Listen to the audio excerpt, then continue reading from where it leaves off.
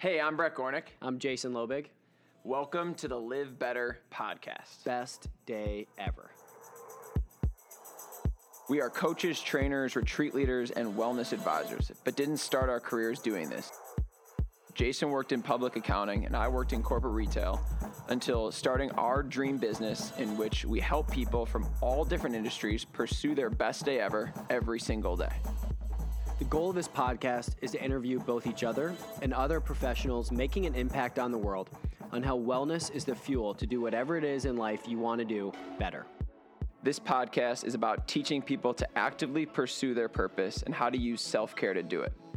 We're here to show you how the best day ever mindset is available to anyone at any time, no matter your circumstance. It's your choice, and we're here to encourage you.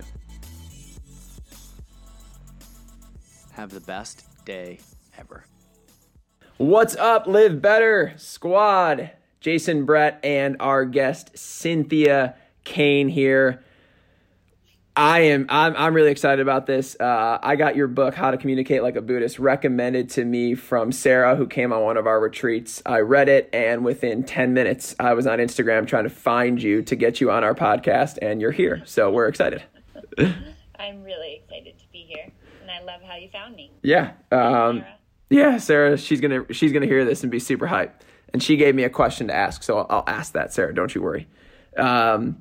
So Cynthia, give us the download on what you do, and then we'll get into the books coming out, and how we can be applying your thoughts and your strategies to the current situation of the world and beyond. So I help people change the way that they communicate so that they are more present in their conversations, more connected, so that they're more responsive instead of reactive, and they're able to really have helpful conversations and leave conversations feeling good about the way that they're connecting with people. And I love that. That's really what I help people do. So what are some of the ways in which you think that people can do that? And I think there's a million different ways in which we can do that. But what would you say are some of the starters? What are some of the first steps we all can take? Because I know that it's very easy to write things down and to read these books, and then it's very difficult to implement. So give us like a couple easy tips to start, and then we'll dive into some more scenarios and have some fun with it. Okay. So easy ways to begin. One is to start to think of the purpose of communication and seeing if you can look at it through the lens of helping yourself and other people suffer less. So showing up to your interactions with this want to be helpful and kind and honest. And so really asking yourself before you connect, is what I have to say kind? Is what I have to say honest? Is what I have to say helpful? And is what I have to say necessary? Can help you align with that purpose of communicating in that way.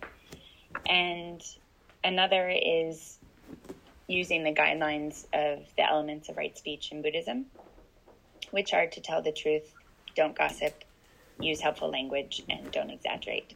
That's really where I would start in terms of, the umbrella, and then it becomes more lifestyle experiments that you do. I love that. Have you read the 4 Agreements? I have. What are your thoughts on that? Because when the last section that you said, the 4 Agreements is a book that we have everybody that comes on one of our retreats read after the retreat. Because a lot of the things that you mentioned are part of those agreements. And I think two things that I pulled away from what you just said, I want to run through some specifics of each one of those things you talked about on how to speak and how to communicate. And I think that it's really important. But one of the things that I find from that book is it's a really good way, and I love it, to take just like an honest look at yourself and how you're communicating and how you're interacting, and run through scenarios in your head so that when they present themselves, you're ready. And I think after reading that book, I have just become much more honest with myself about how I treat others and how I treat myself. Mm-hmm. Yes. So it's a wonderful book. I think that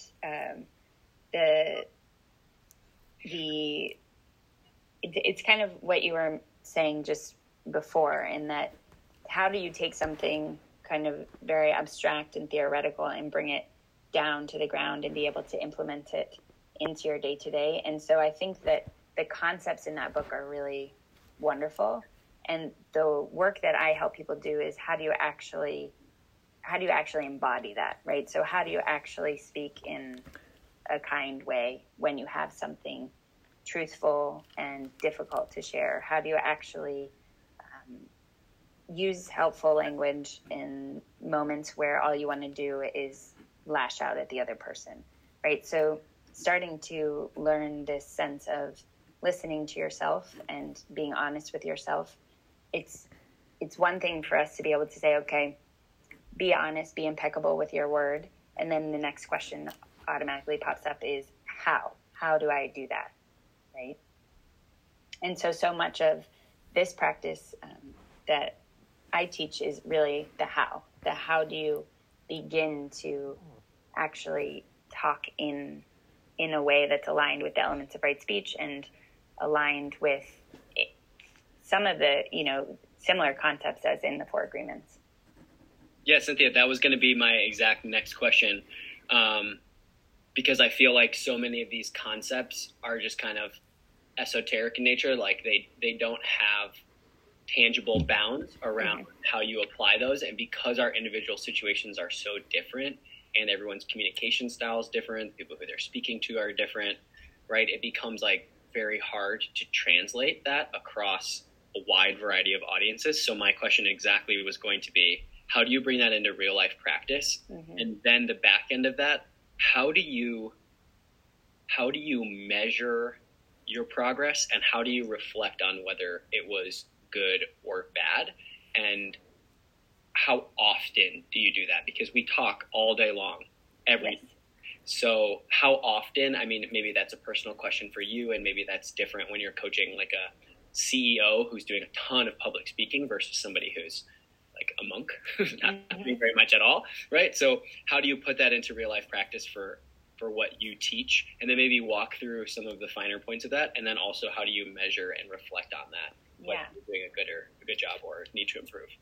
So the practice itself is really, first you begin to listen to yourself. So you start to pay attention to the language that you're using that is making you feel constricted, uncomfortable, anxious, fearful, less than in any way, discomfort in any way. You start to pay attention to the language you're using that is not helpful. And then you start to pay attention and you start to listen to the sensations in the body and when you're in interactions that are difficult. So are your hands sweating? Is your heart beating really quickly? Is your stomach feeling like it's in knots? And once you have the sensation, that normally is what then moves you into speaking aligned with whatever that emotion is that's coming up for you, whatever that feeling is. So you're automatically in that moment controlled by the feeling. So the practice there, because this is a practice, the practice is to start to become really aware of the sensations that are happening within the body when you're feeling triggered, or when you're speaking to yourself in a way that's unhelpful, or when someone else is speaking to you. And for you to be able to observe it and to be able to say, okay, I see you. I see that emotion coming up. I see my want there to lash out, to get passive aggressive, to shut down, to interrupt. And I'm just going to kind of move you to the side, and I'm going to come back to my present moment, and I'm going to ask myself silently, what are my hands doing? What are my feet doing? What's my body doing? And I'm going to look at the person who's in front of me, and I'm going to say, here's this person. I want to be helpful to them. I want to be supportive of them. I want to show them that I am listening and that I respect them. So I'm going to remain open while they're speaking to me and listen to what it is that they have to say. and I'm going to choose a different way of interacting, one that is more helpful than hurtful. So first, it really begins with listening to ourselves, because that's how we get the cue to either, become friendly with the emotion, label the emotion, but not follow it. First, we have to become aware that we even have the emotion. And so that's the first step. And then the second piece is the listening to the other. And so after you've listened to yourself, then you listen to the other by staying present with them, allowing them to share. Right? And then you move into speaking. And speaking is consciously, clearly, and concisely. So you start to really pay more attention to paring your language down, making it very concise, making it really easy for the other person to hear and understand you. Because the minute that something comes in that's a distraction, most people are off on the distraction, right? They're not in the present moment. And then after the speaking part happens, then it's paying attention to silence, the pauses that you're using maybe in your conversations. Can you make it less about punishment, less about, overpowering somebody with silence or power over, and can you create more intimacy with it, open it up more, make it a space for you to be able to reset and come back in and say, okay, I'm starting to say things that aren't helpful. I can see that the other person is defaulting into their reaction of getting passive aggressive or upset or, starting to kind of dodge things. And that's really the practice. So it's listening to you, listening to others, silence, speaking, and it all kind of follows in this loop that continues. But you really have to start with the individual steps first, and then once you get there, it all just becomes kind of one process. So so if you were coaching me through it, you would say, okay, Jason, I want you to pay attention first to your language. Then I want you to pay attention to the way that you listen. Yes. And I want you to practice speaking those words more clearly. Then I want you to hone in on using silence properly and then loop that back. Yes. And then the thread throughout all of this is meditation. So meditation is really the formal practice. So this practice is what I call intentional communication. And it is the formal practice of it is meditation, because in meditation, you are setting aside time to sit and really notice your distraction, right? Notice all the thoughts that are happening. Once you see you're caught up in the distraction, you come back to your present moment. And so how you are in meditation is exactly how you are in conversation. And so the more you meditate and the more you notice you're caught up and you have a voice that comes in the beginning, it can be like, why are you constantly distracted? Why are you not paying attention to the present moment? You need to be paying attention to the present moment. And then soon that voice becomes kinder, more friendly, more gentle. And it's almost like, okay, you're distracted again. No problem. Just come on back. Thanks for sharing. Come on back. Right? And that's exactly what we want to start cultivating outside in our conversations. When we get distracted, when we start shifting into something else, we notice it. We can let it go in the moment very easily, not evaluate it, not judge it, and then come back to our present moment. So we can be able to respond. Same thing with the emotion. We see the emotion. We don't judge our emotion. We just allow the emotion to be there and then come back to the present moment and choose the next right action.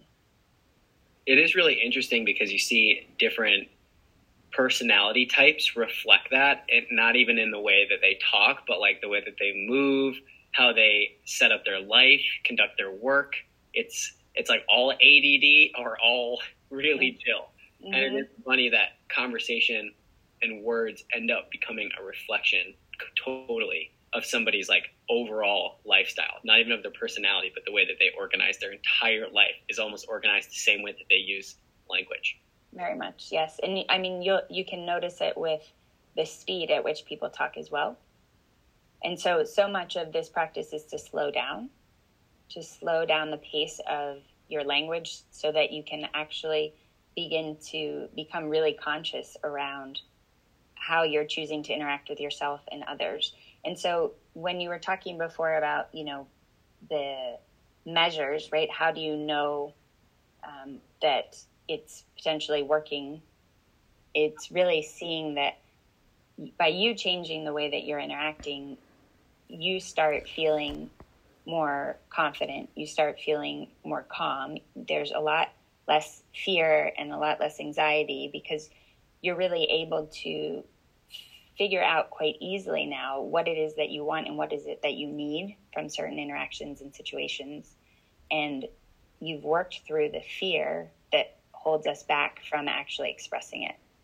And so you start to see that the way that you're interacting changes other people's responses to you. And your whole world kind of opens up differently. And in terms of reflection, it really is, at the end of the day, it's really important to look back on your interactions and see what went well, what didn't go well, and on the interactions that didn't feel like they went the way that you wanted them to go, to start pinpointing, okay, this is where I got caught up in my emotion. This is where I was speaking from a place that was, judgmental or critical, or this was where I was feeling overwhelmed and frustrated. And because of that feeling, it prompted me to say this, right? So that's where you get to go back and you get to kind of pick through to see what could change. And then in the morning, it's really great to set an intention for the day, right? Like we would do for our work, or our intention is to, eat well today or to work out. It's the same thing with communication. My intention today is to speak kindly to myself. My intention today is to pause more during my conversations with, my partner. I love this. I think it's something that as I've continued to meditate more often, like you said, you start to realize the way in which you're talking to yourself is a lot of the ways in which you talk to others. And you start the book with a quote from our homeboy Rumi, which is, "Raise your words, not your voice. It is rain that grows flowers, not thunder." And for me, that resonates because as we dive into conversation, I want to run through some examples. And one example I would love to run through is when you are in a conversation that gets heated. This can be with a spouse, this could be with a partner, this could be with a parent, this could be in a work conversation where emotions start to rise. And it can be of strong emotion that you're in an argument over something that can be good, or it could be in an argument where you're butting heads. And I would love for some ways in which when you start to register that emotion is starting to take over your thought pattern, or the words that are coming out of your mouth aren't the ones you want to say, or like in that quote, it's not necessarily the words aren't the right way, but the way in which you're saying them, the inflection is not how you want to be thought of. What are some checkpoints you can do when it's heated? Like when your hands are sweating, when you're starting to scream, when you're starting to talk really fast. What are some checkpoints you can do? Obviously, the meditation in the morning and in the evening and throughout the day are a great way to reflect. What are some actionable ways we can be doing that? What are some checkpoints you can say, like, well, hold up, like you just swore and that's not you. Right. What are some ways we can do that? So first, it's really becoming familiar with the sensation that's happening in the body. So we normally have two core feelings that we feel. It doesn't matter the context or the situation when we are about to default into your default reactions. So default reactions can be you get passive aggressive, you lash out, you dodge, maybe you lie, you make excuses, you walk away, right? And so there's two core feelings that we feel that create those reactions. So first it's getting familiar with what those feelings are so that you can, in the moment, you feel the sensation and you identify this is all happening while you're triggered, right? You're saying things you don't mean. It's all coming out of your mouth. And then suddenly you realize, oh, wait a second, I'm feeling invisible right now. I'm feeling misunderstood right now, right? So you know right away the feeling, and that can detach you from the actual interaction. But when you are already in it and you notice that you're in it, your practice there is to stop and to declare what's happening. So you declare what's happening by saying, I am really upset right now. I am really frustrated right now. All of this is happening the way that it is because I am angry right now. I'm upset right now. And the minute that you say it, it will leave your body, and the interaction itself will just almost as if it just evaporates, right? So it's handling it in the moment. And the other is when you notice that you are saying things you don't mean or you are out of alignment. It's the moment that you notice it is the beautiful moment, right? Like that's the choice point, because when you notice it, you can either continue or you can choose a different direction. And so in the moment where you notice it, you can own it and say, this is not how I want this interaction to go. I really want to be helpful right now, but I'm having a really hard time. I need a few minutes and then I can come back to it, right? Handling it in the moment, declaring it in the moment, and being able to have it's almost like you need a touchstone before it happens. So you have something that grounds you. So it can be, a ring that you have. It can be a bracelet, maybe a necklace. Sometimes I have students just make a fist that it grounds them so that it's taking you away from the emotion. It's disrupting the emotion pattern. Does that make sense? That makes total sense. And I love that, because there has been times where I've gotten heated and noticed that. And definitely through mindfulness and meditation, and also just through being a good, optimistic human, realizing that what you're saying is not what you're meaning to say. For me, it's breath that helps me the most. I think one thing that I want to pull from that, which has been something I've been studying a lot recently, is what you call the default reaction.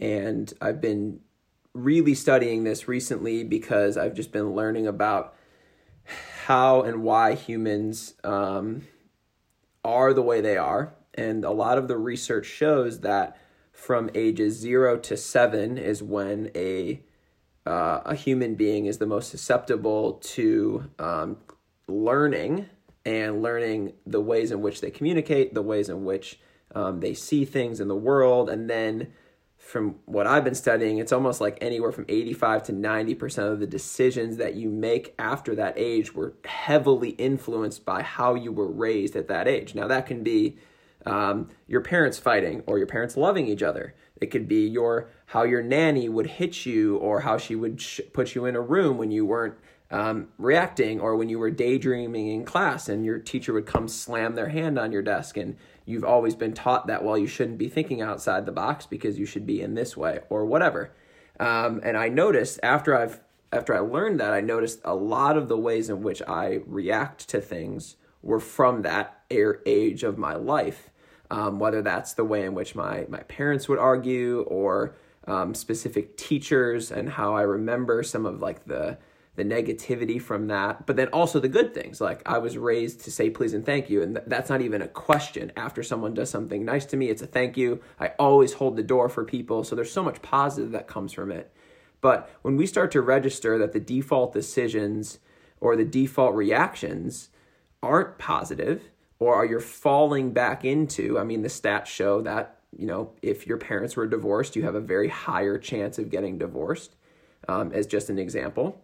Mm-hmm. So what would be some ways to, I think, first of all, just register what your default reactions are, and then from there come up with, are these good or are these not serving me? And then for the ones that aren't serving you, one of the things that we've always noticed, you mentioned meditation, is just like being consistent in some practice to register those and try to flush those out. So it's a kind of a long question, but how do you register your default reactions? And then how do you start to get away from the ones that don't serve you or others?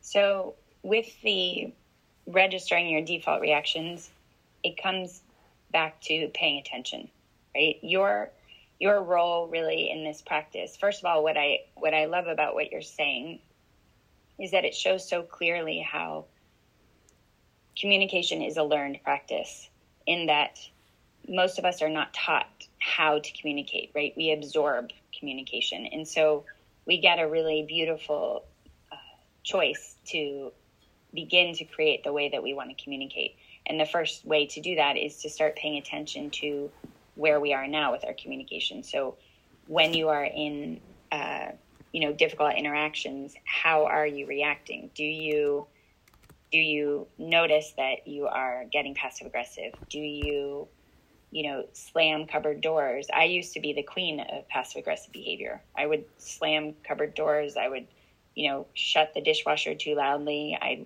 stomp away, walk away, roll my eyes. I do all of the things. I'm the exaggerator. You love exaggerating. I mean, even when it's like on both ends of the spectrum. If I'm super pissed off, I exaggerate. If I'm super excited, I exaggerate. Like, to the point where sometimes I'm catching myself. I'm like, dude, that was not even a real thing. Mm-hmm. But that's where it starts, right? That what you say, the catching myself. You start to pay attention to it, and it's not about evaluating it as good or bad. It's about simply noticing that it's there. Simply noticing, okay, I dropped a rubber band, and it was like the most horrible thing I could have done, right? I'm so stupid. Why did I even do that, right? It's noticing something so simple and over and over and over again. Just starting to notice again and again. There it is again. I'm being passive aggressive. There it is. I'm overreacting. There it is. I'm exaggerating. Yep, there I go again, right? And you're starting to become friendly with the default reaction.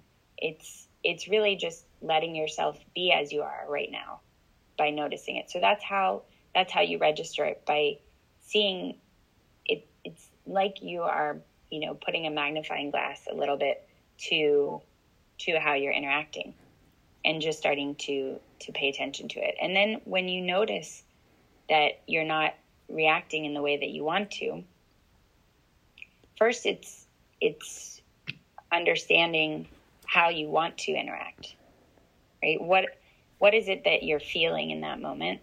And if, for me, my two core feelings are, I feel stupid or I feel invisible. And so when I feel that, I say, okay, here I am. I'm feeling stupid right now. What do I want to feel instead? I want to feel capable right now. I want to feel, confident right now. Okay, if I want to feel that way, then what specifically can I do in this moment to help myself feel that way? Well, that means that, I can get up and I can let the other person know that I need something from them, right? Or that I am upset right now because, right? And so you start to, instead of kind of dwelling in the default reaction, it's, there it is, I notice it. How can I feel differently right now? And what specifically does that look like? Yeah, that's great. When you are in a conversation so what I love about what you're saying is that at the end of the day, and this is what Jason and we talk about this all the time, it's like you are always in the control seat. So It's always your reaction. It's always your emotion that you are in control of. There are definitely times where you are doing it all right. You're taking mindful pauses. You're not overreacting. But for some reason, the person on the other side just is not getting it. They're not listening to you. This can be a child. This can be somebody that works for you. This could be your boss. This could be your spouse. This could be anybody. This could be your dog.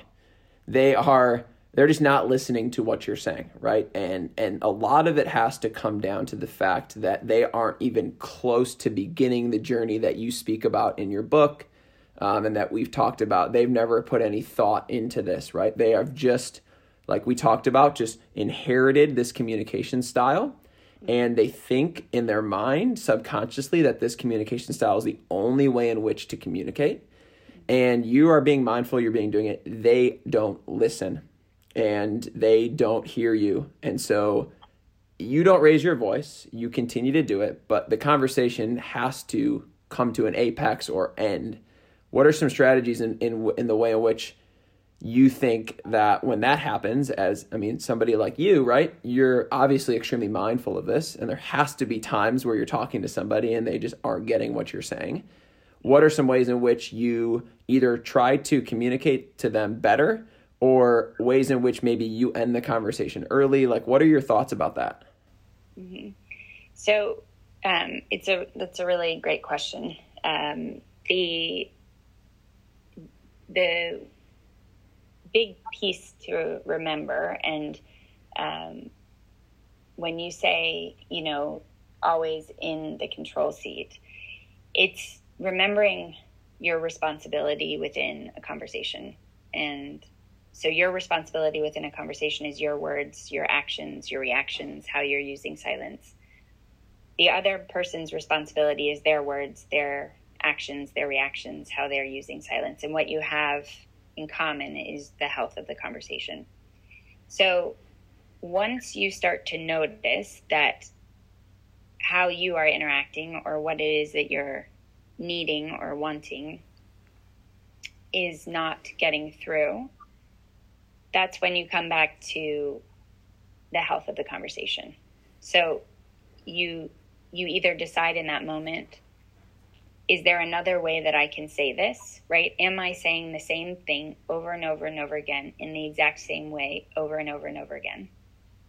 Is there a way that I can be creative in terms of, with children, it's a bit different because you can get creative in turning it into play. You can turn it into humor, but you can also do that with adults as well, depending on your situation, right? But is there a way that you can make this funny? Is there a way that you can engage the person so it's more of a collaboration, more of, bringing them into the mix as opposed to it being me and you?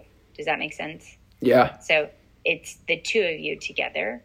And then the other is understanding that,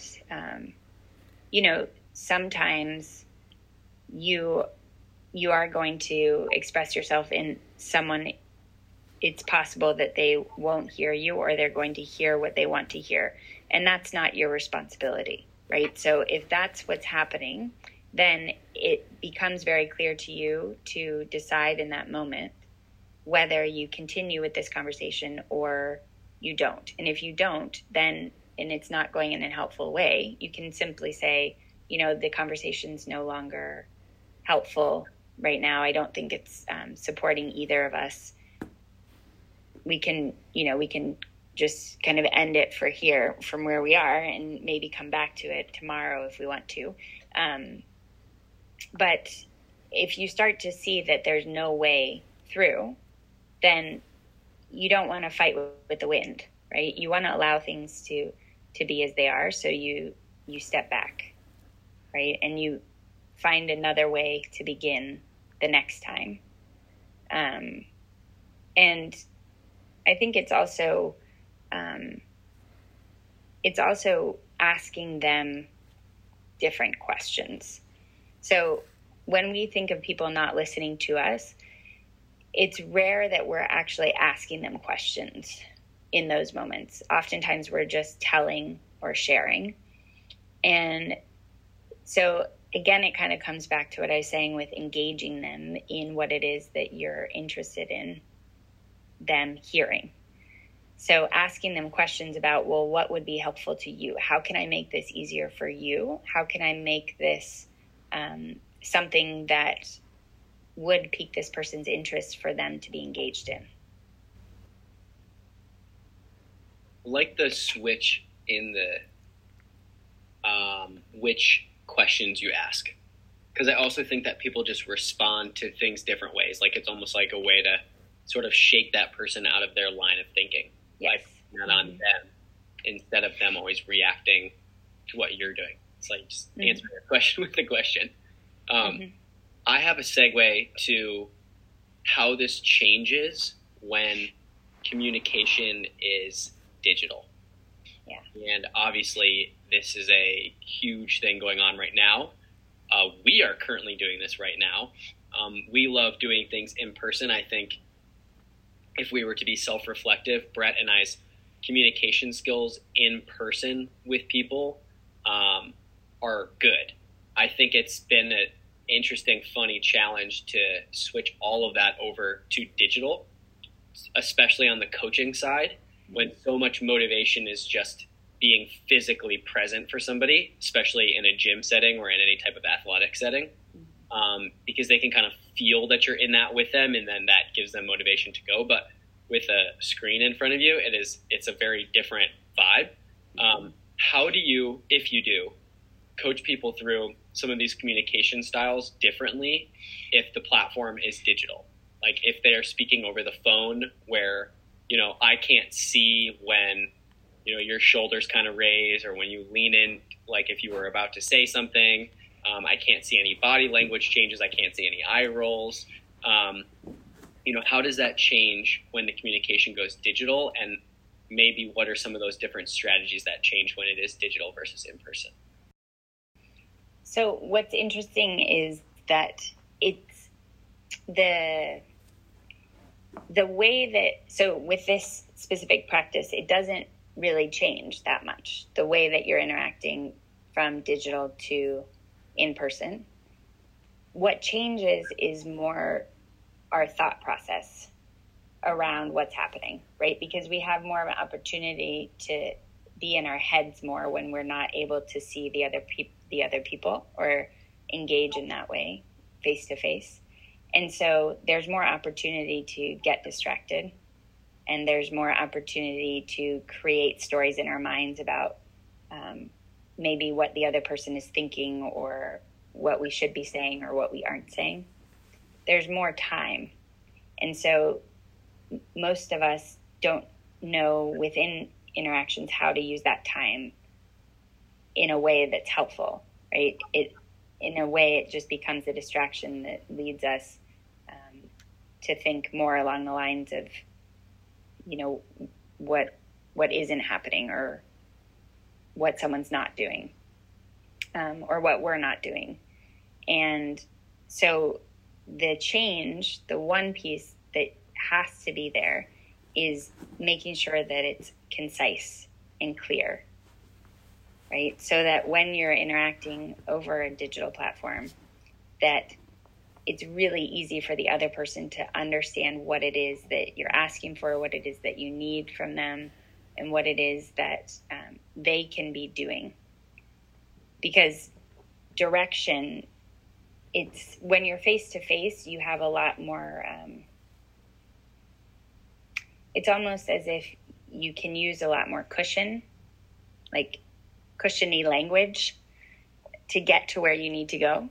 But when you're using a digital platform, and everything right now, especially because everybody's online, everybody's getting tons and tons of emails, the easiest way to be effective and to be efficient is to just give what's needed, because people are smart and people are busy, and they want to get in and out of material pretty quickly. Does that make sense? Yeah, I like that the approach is the same. I think it is interesting to think about the way in which using language digitally can also help you in person to get rid of some of the cushier language and to use other things. What do you find are very common crutches for people? In movement, we call them movement faults. Like, oh, this tends to happen over and over. Like, this is a fault for this pattern.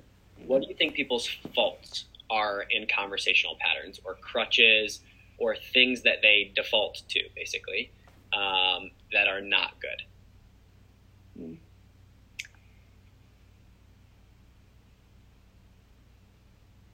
Or what's like a pet peeve of yours? So well, a pet peeve, I can answer that one easily. A pet peeve of mine is when you are having a conversation with someone and you're telling them something very, very important, and the next word out of their mouth is anyway, and then they move on to another topic. And it's a pet peeve of mine because it is very clear that there's not a lot of listening going on. There's not a lot of holding space going on.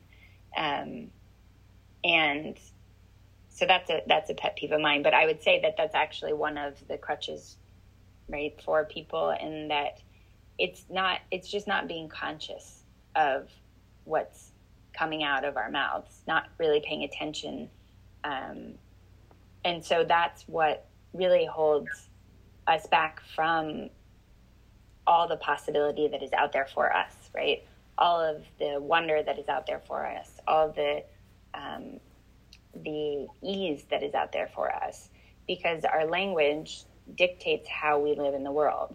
And so when we aren't conscious of it, we're letting it take us to where it wants to go. And so much of it is staying in the fear, right? And so fear is another big one that holds us back from expressing our wants and our needs, because we're afraid of the other person's reaction potentially, or how somebody else is going to respond. And I think that's another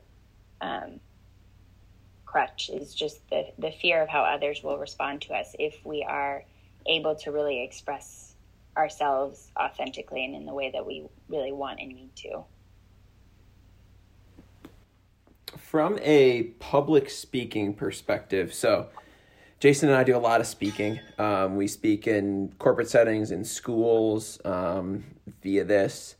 What are some, when you talk about like taking mindful breaks and pauses and vocabulary, what are some ways in which, when you're communicating to an audience, so this is not one-on-one, say this is 50 to 2,000 people, what are some ways in which you coach or practice with people that communicate a lot like this to make sure that your message is getting across without being able to necessarily see the reaction? Because if you have 100 people in the audience, of course, 25 people are going to be on their cell phone, 10 people are going to be daydreaming, 20 people are going to be looking at you eye to eye, and then the rest are going to be kind of floating. How do you make sure that your message is getting across? What are some tactics that can be used in the public speaking space? Mm-hmm. It really, in terms of what you can use, it's the listening to others aspect of the practice. Part of the practice is really what you're going to be focusing on. It doesn't sound like the piece that you would think, right? You'd think you'd really focus on speaking, but it's really about knowing who it is that you're connecting with on a real personal level, in the sense of, you know, who the person is that you're talking to. So first you have to really understand them and what it is that they're needing and what it is that they're wanting and why it is that they're showing up and why it is that they are here to listen to you. What is it that you're helping them solve? What problem is it that you're helping them solve? And that's really where you first start, because that's how you then know what to speak to and how to engage them. And so it really begins with listening to kind of the composite of your audience. And then from there, once you have a real sense of the person that you are kind of creating so that you know that you're speaking to them directly, then everything kind of filters through, okay, well, how can I connect with this one person? I tell personal stories. I show how, how, depending on what it is that you're speaking to, but you show your humanness, right? You show what it is that people can connect with you on, so that they see you as the same. Because the minute that we all see each other differently is the minute where we get distracted, or the minute we don't feel connected. And so it's really important to start thinking of, the way that you're interacting, so that you can start to speak directly to where people are at. Yeah, I love that. I think that I was just going through different speaking engagements that Jason and I have had in my head, and just making sure that I was connecting with people and seeing where they were at and we're the same. I think that's something that Jason and I always try to stress, is that whenever we're on a retreat or in a corporate engagement, and luckily Jason and I had started our careers in the corporate world, so we always are able to kind of use that to connect to people.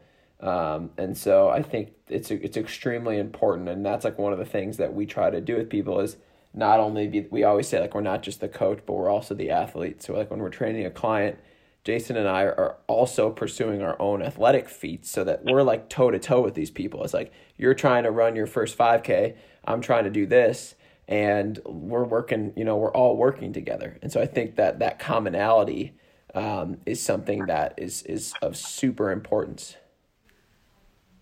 Yeah. Couple final questions. I think this has been, I'm just like so thankful for this conversation, because I've just learned so much. So reflective. Yeah, it's so reflective. It's like you're giving us a coaching session while we're here. Let's talk about your book.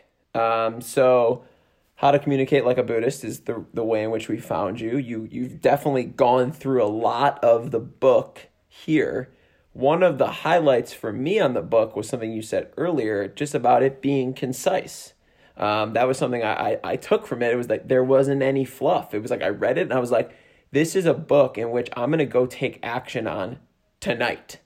So give us a little bit of a download on exactly what's in the book, and then let's talk about the next book that's coming out too. Yeah. So How to Communicate Like a Buddhist, it teaches you the practice of speaking in a kind, honest, and helpful way. And it goes through the process of listening to yourself, listening to others, speaking consciously, clearly, and concisely, using silence and meditation. And it is really designed to help people start implementing the practice now, changing the way that they're interacting now, so that they can really begin to see just what shifts and what changes do happen from making really kind of small, smaller changes in day-to-day interactions. And it is really, like you said, there's no fluff in there, because it's really important to get the message across, to be able to just say what it is that needs to be said, so that the attention is on what can be done. So that's really, in a nutshell, that's How to Communicate Like a Buddhist. It teaches you how to relieve your own suffering and that of others through your language. Necessity of it. That's my favorite part. Is what you're saying necessary? Mm-hmm. You just talk so much unnecessarily. So many words are unnecessary. And sometimes I think people need to have fears assuaged or whatever. We need to, massage some emotions sometimes. Mm-hmm. But overall, less is more, for sure. Because we just crowd it with unnecessary small talk and statements. It just is and I am a big fan of exchanging pleasantries, and especially the exchange of manners. Brett talked about that earlier. I think that's really important. But in between, people just say stuff that doesn't make sense. It's just so funny. If you reflect back on most of the conversations you have in elevators, standing in line with people, it's just a smile would do. Yeah, it's true. And it's, to know when it's necessary to say something and when it's not necessary to say something is something to start thinking about, right? How your language is actually affecting you. Is it creating an easier day for you? Is it creating an easier day for somebody else? Is it not? We can really pare down our language, and it makes it easier to understand. Vague language just adds so much confusion. Yeah, you'll like this. The way that I describe the benefit of meditation to people that don't understand is, imagine you are standing in the street or on a sidewalk or whatever with a bunch of your friends, and everybody starts to get into an argument that is completely unnecessary, that you have nothing to do with. Pretend meditation is just your ability to stand back and watch it happen and not get involved. That's beautiful. Yeah. Hopping in, getting involved, taking things personally, throwing out things that are emotional when you never had anything to do with what was being argued about in the first place. I'm like, just pretend meditation is like taking a step back, putting on headphones and smiling and watching everyone yell at each other on mute. That is it. I have one other question, and then we'll go into how to meditate like a Buddhist. So we talked about relating. So what's one of the things, as someone that has written now 3 books on this, what's one of the things that you continue to struggle with, I think, or find yourself when you're in a conversation saying, like, I have found I am here again? So for me, I'm constantly, it's a consistent practice. Yep.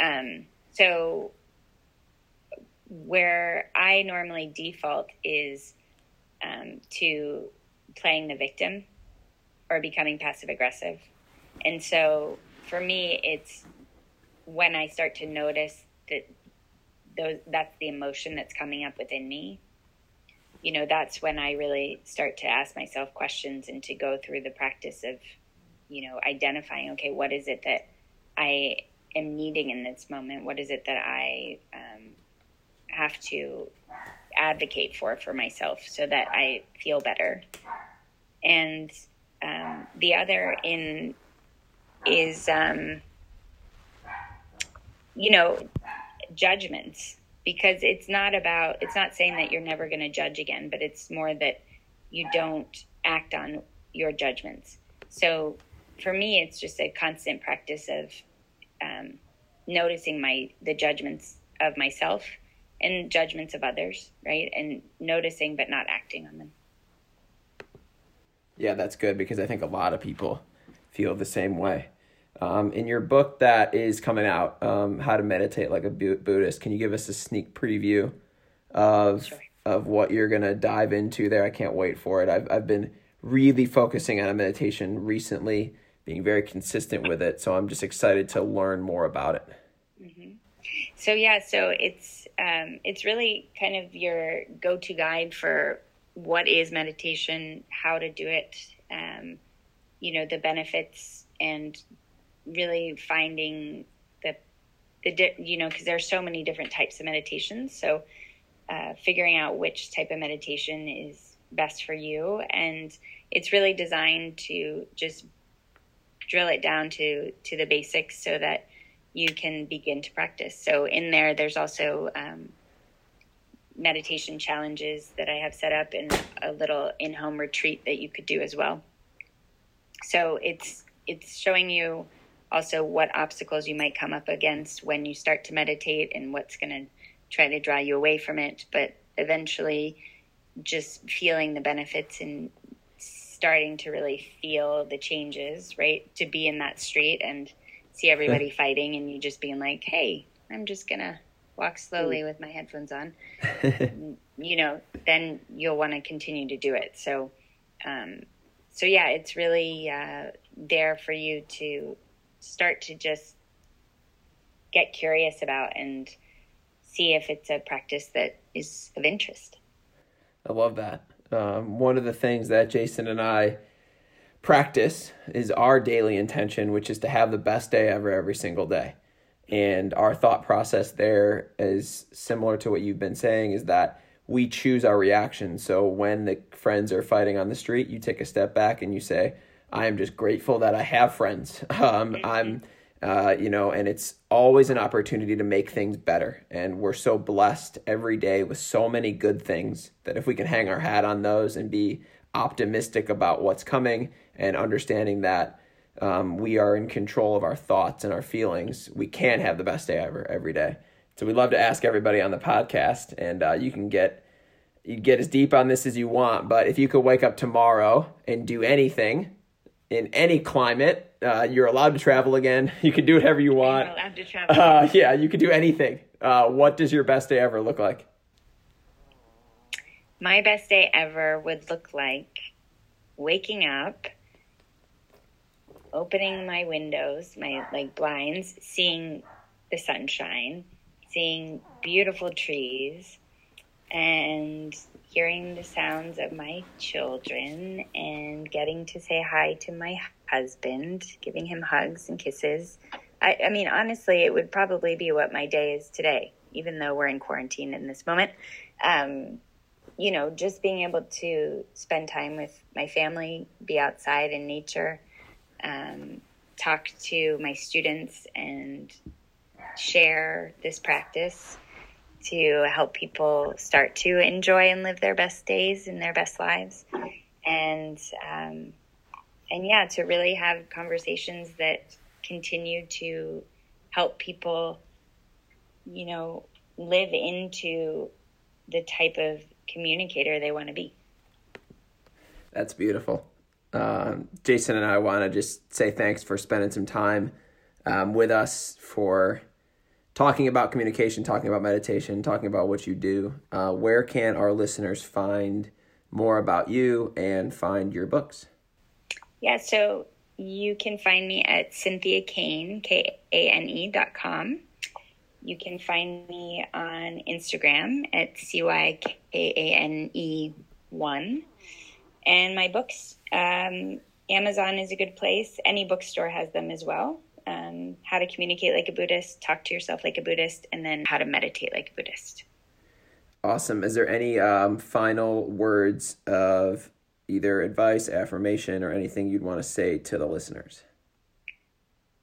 I would just say that your words are valuable and what you have to say is necessary. I love that. Well, thank you so much, Cynthia. It's been a huge pleasure. I just love the way in which the universe conspired for us to meet. And we wish you the best day ever. Thank you so much. Thank you so much. And I really am, so grateful for Sarah. Thank you, Sarah. And also just with what you guys are doing in the world, I think it's wonderful work, and I'm happy to be a part of it, and excited to watch you guys continue to grow and reach all those who are in need.